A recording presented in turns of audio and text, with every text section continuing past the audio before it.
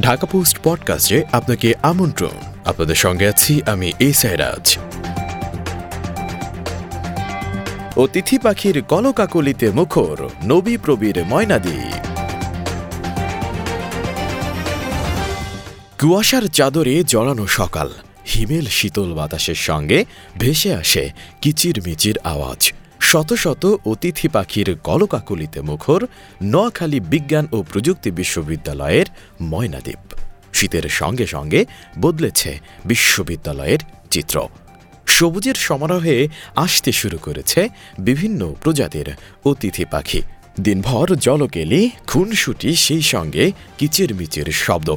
কখনো নীল আকাশে ঝাঁক বেঁধে নান্দনিক কসরতে ডানা মেলে পাখিরা, যা দেখতে ক্যাম্পাসে ভিড় করছেন পাখি প্রেমীরা। অগণিত পাখির কিচিরমিচির শব্দে ঘুম ভাঙছে হলে থাকা শিক্ষার্থীদের। ময়নাদ্বীপকে পাখির অভয়ারণ্য ঘোষণা করেছেন বিশ্ববিদ্যালয়ের প্রশাসন।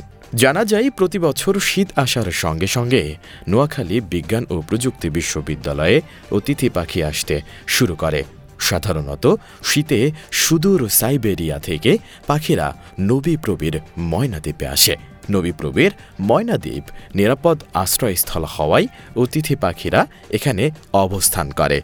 ময়নাদ্বীপ ঘুরে দেখা যায়, কিছু পাখি ঝাঁক বেঁধে আপন মনে সাঁতার কাটছে, কিছু কচুরিপানা ও শাপলার পাতায় আপন মনে বিশ্রাম নিচ্ছে, কিছু আবার আকাশে উঠছে, আবার পরক্ষণেই ঝাঁপ দিচ্ছে জলে।